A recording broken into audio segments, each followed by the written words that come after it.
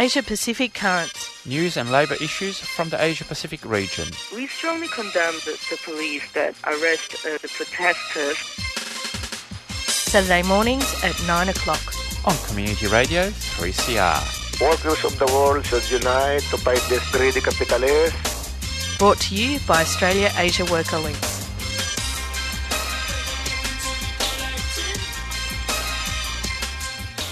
Good morning and welcome to Asia Pacific Currents this Saturday, the 15th of October. You're listening to Community Radio 3CR and I'm Giselle Hanna taking you through to 9:30 this morning. Asia Pacific Currents is brought to you by Australia Asia Worker Links. And if you want to get in touch with us, you can find us on the web, allthews.aawl.org.au. We're on Facebook and Twitter, so you can contact us or reach us on those social media platforms as well. You can also email us at aawl@aawl.org.au. And if you're very, very keen, and I'm not sure anybody is anymore, you definitely can still ring us on 9663 7277. Those are all the ways you can get in touch with Australia Asia Worker Links. So much happening in the Asia Pacific region. Of course, many of you will have caught up on the news that King Bhumibol has passed away. That is the King of Thailand. It is, you also will have noticed that AAWL hasn't put out a statement yet, but we are waiting to see, well, not waiting, but definitely a time for caution at the moment as the situation in Thailand realigns itself. We've been watching the situation closely. We've been speaking with our comrades that are in exile and comrades in neighbouring countries just to make sure that people are safe during this very precarious time in that country. I'm not going to have a news item for you in the roundup this morning, but I did want to acknowledge that, yes, we do know that he has died. The whole country has been waiting for this particular occurrence, and it's going to be some interesting, and I don't say that to minimise the danger that people might be in at the moment, but it is going to be some interesting times in Thailand at the moment. I am going to go to, let me tell you what's coming up in the second part of the show. Pierre has done an interview with Wolsan Liam. She is the Director of the International Affairs Department of the Korean Public Service Union.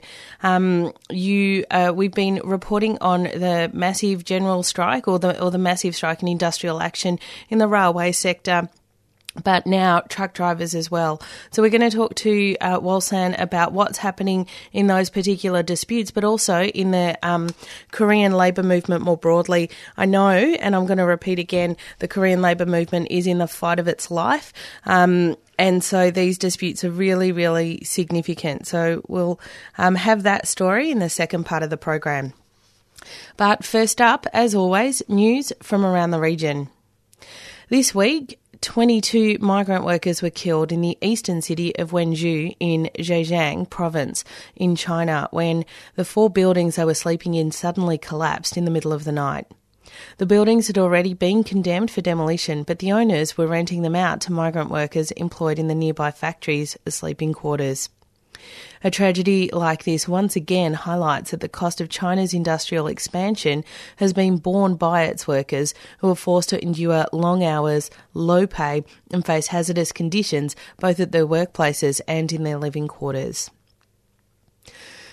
Moving now to the Philippines, the use of death squads and extrajudicial killings in the Philippines under President Duterte's war on drugs is increasing the dangers for all labour and human rights activists.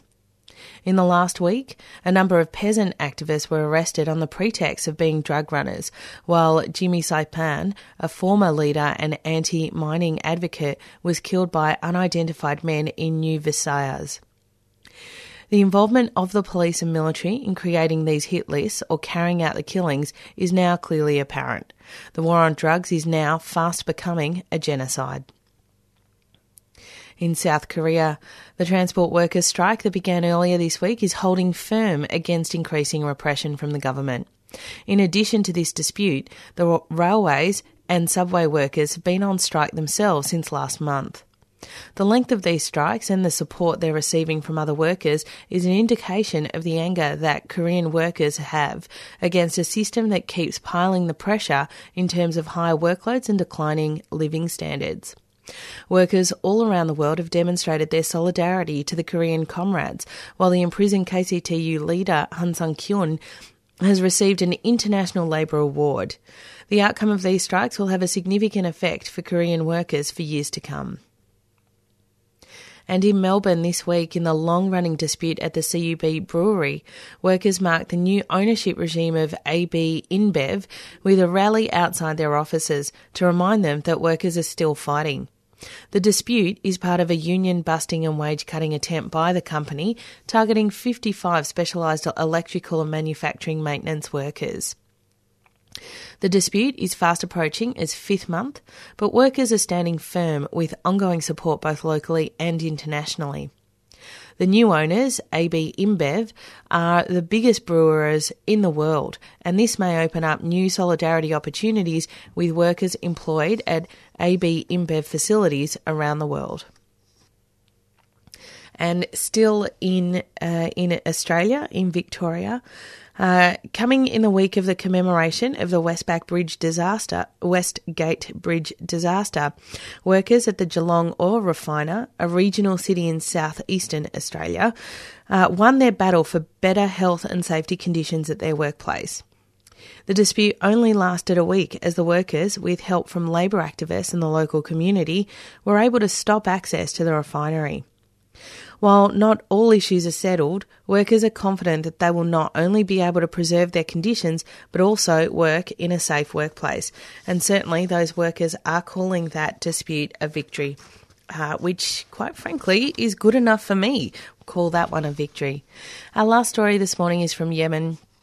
Obviously, comrades probably know that there is heightened violence and war in Yemen. More than 140 people were killed and at least 525 wounded last week when airstrikes hit a funeral ceremony in Sana'a in Yemen. And this is United Nations information. Houthi rebels blame the attack on the Saudi-led coalition, and the US said it would begin a review of the alliance. The UN humanitarian coordinator in Yemen, Jamie McGoldrick, he said that aid workers were shocked and outraged by the attacks that hit a community hall where mourners had gathered. They called for an immediate investigation and said the international community must exert pressure to ensure civilians are protected. So we'll keep, obviously, a watch on what's happening in relation to the war in the Middle East and bring you stories as they come. It's 10 minutes past 9 o'clock here on Community Radio 3CR. You're listening to Asia Pacific Currents. I'm going to go to some community announcements, and then we'll hear from from Walsan and that interview that Pierre conducted last night.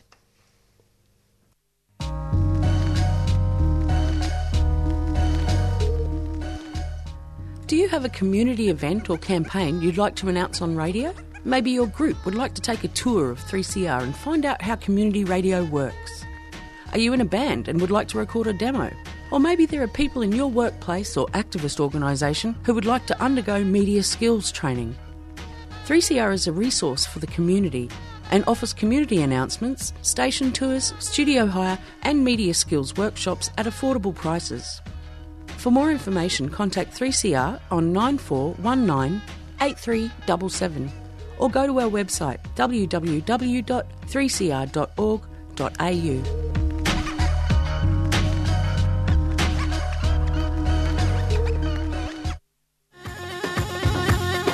3CR are selling keffiyeh Palestinian scarves in support of the last factory that produces them in Hebron, Palestine. All profits will be donated to the reconstruction efforts in Gaza and support Palestinian industry. These are traditional scarves available in red and black, or you can choose from a modern design. Go to 3cr.org.au/shop to buy online or drop into the station during business hours.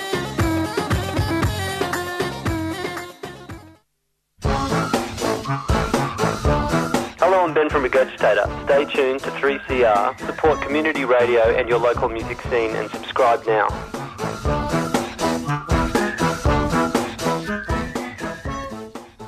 Twelve minutes past 9 o'clock here on Community Radio 3CR. This is Asia Pacific Currents.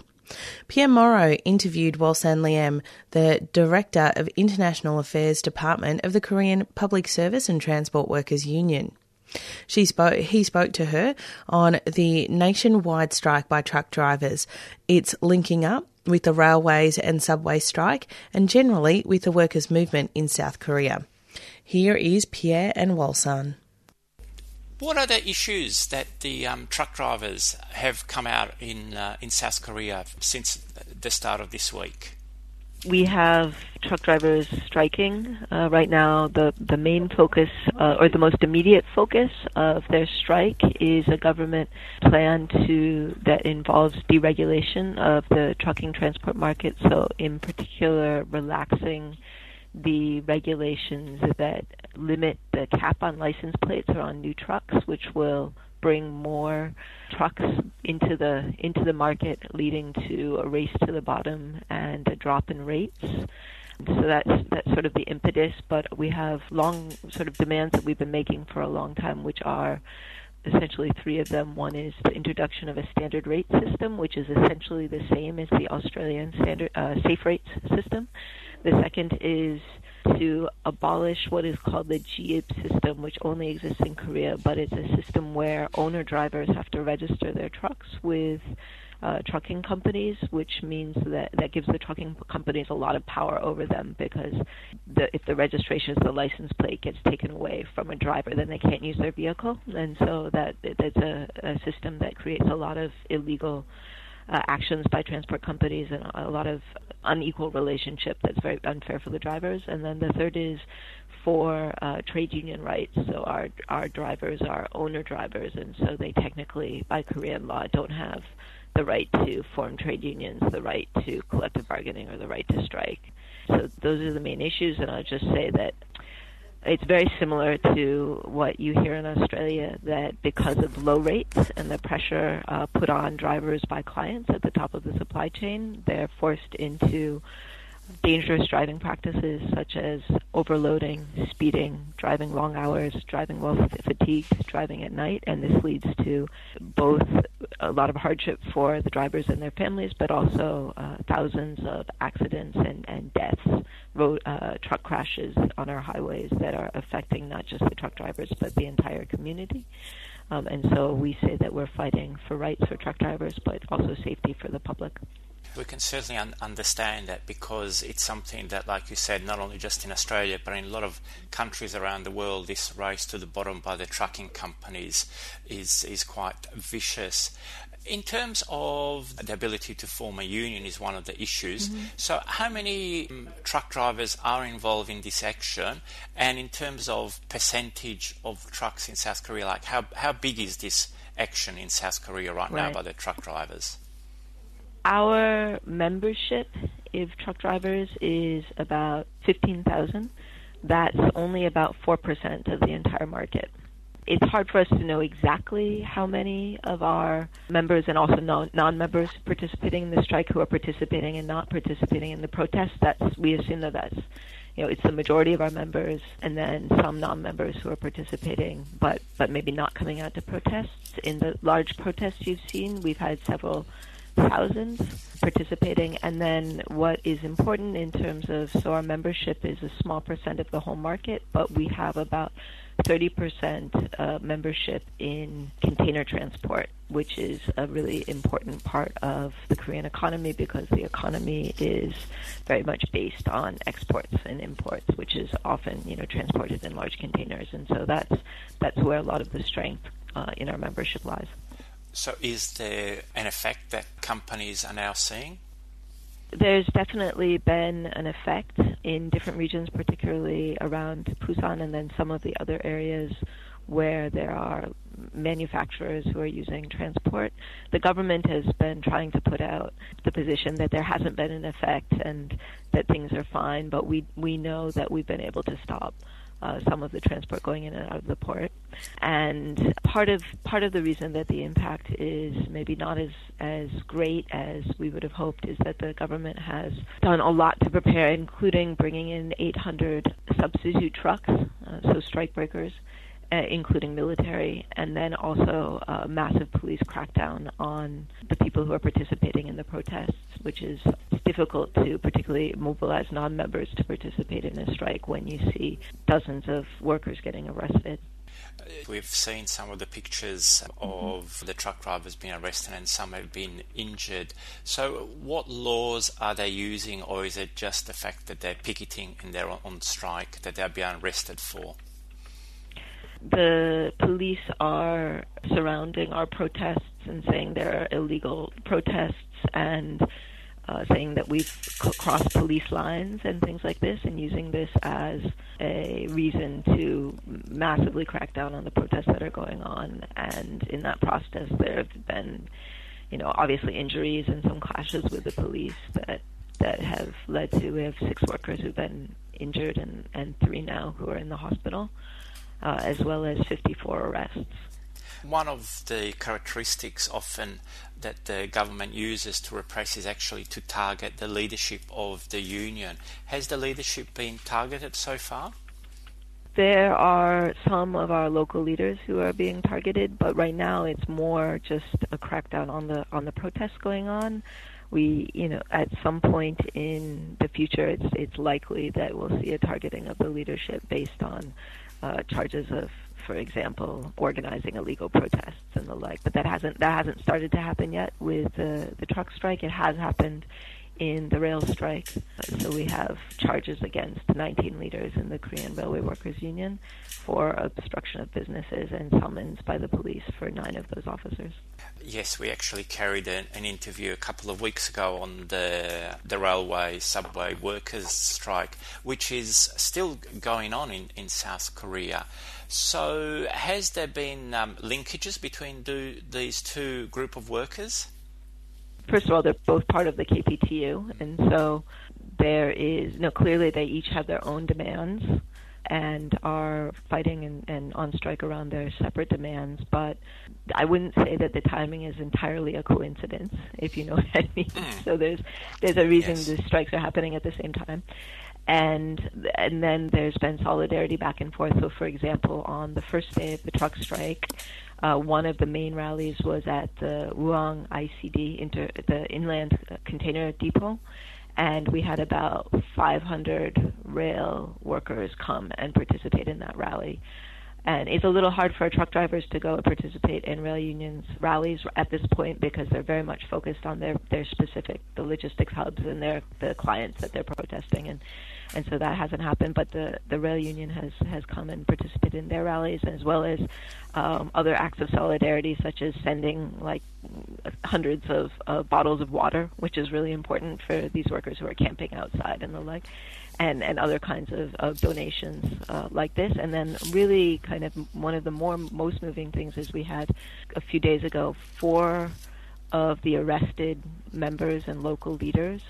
The police had made applications for detention warrants for them, so that means that if those warrants had been accepted by the judge, they would have been held in prison until trial as opposed to released after 48 hours. And we put out a call for submission of petitions to the judge to show that there's support for these workers and that to call on the judge to make a wise decision and let them out. And the rail union members participated massively in sending petitions. So we had over 9,000 petitions submitted in a matter of 6 hours. And I can't say exactly how many of those members were rail members and how many were from other unions, but it was a very big piece, and we actually were able to get those 4 workers out. So that kind of solidarity has been really important.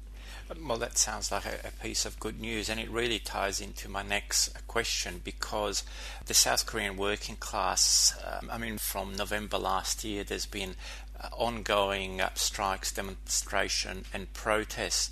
So there seems to be a lot of activity going on in South Korea among workers. So do you see that other workers, especially other organised workers in other sectors, are very supportive of these 2 strikes? Yes. First of all, with the public sector strike, so we have done a lot of work to make sure that the public and other workers who are not in the public sector understand that the issues in that strike are not just about wages, it's about fighting off a system that's going to lead to a reduction of public services and possibly to safety risks in the railway, and is tied to privatization.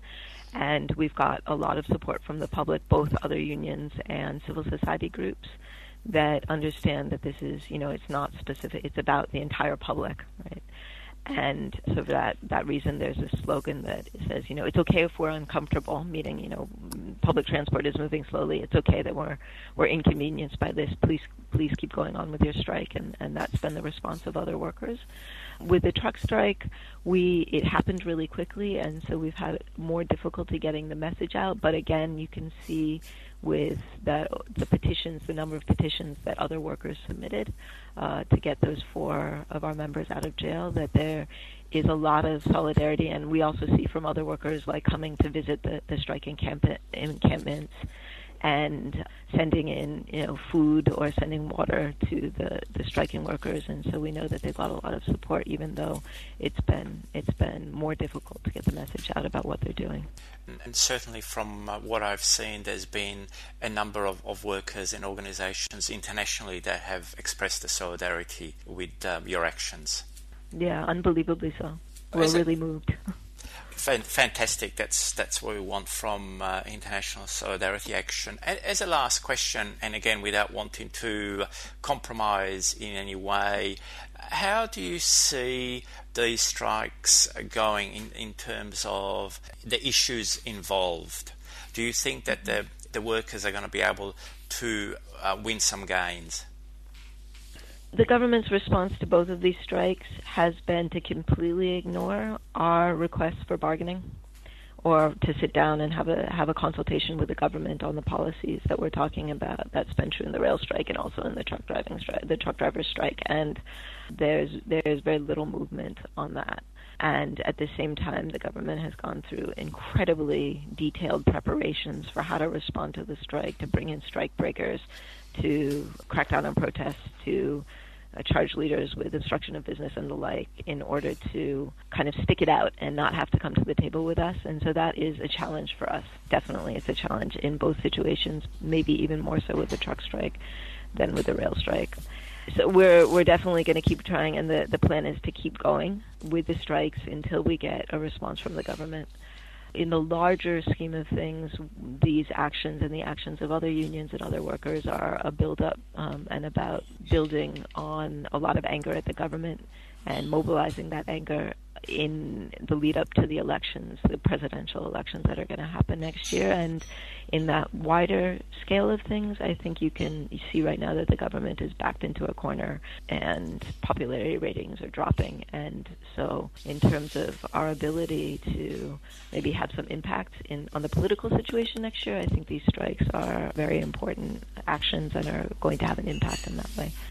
Thank you for that, Walson, for that very good analysis of what's happening, and certainly I can speak for a lot of our listeners that we wish you all the very best, and we hope that you stick it out and you win. Thank you very much, and thank you for your solidarity. Thank you very much.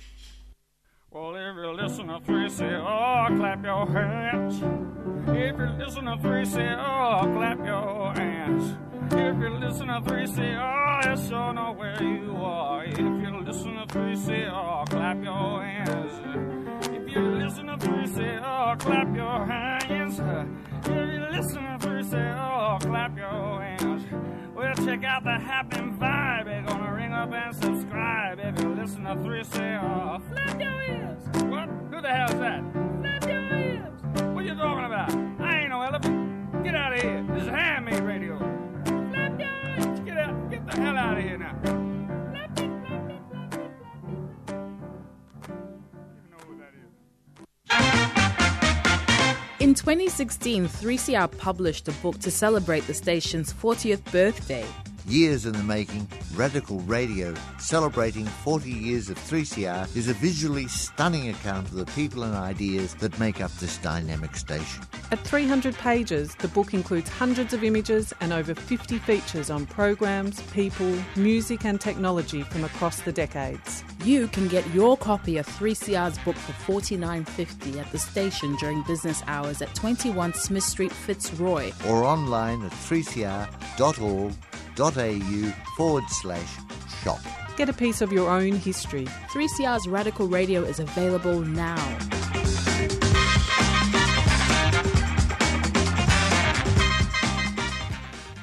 Yeah, make sure you do get a copy of that Radical Radio book that 3CR produced this year to celebrate its 40th anniversary. It's quite an extraordinary book. It tells not just the history of the station, but because 3CR is a radical activist radio station, it tells a lot of the history of the radical left in Melbourne and and also the history of a lot of our community language programs, which connects to the international movement.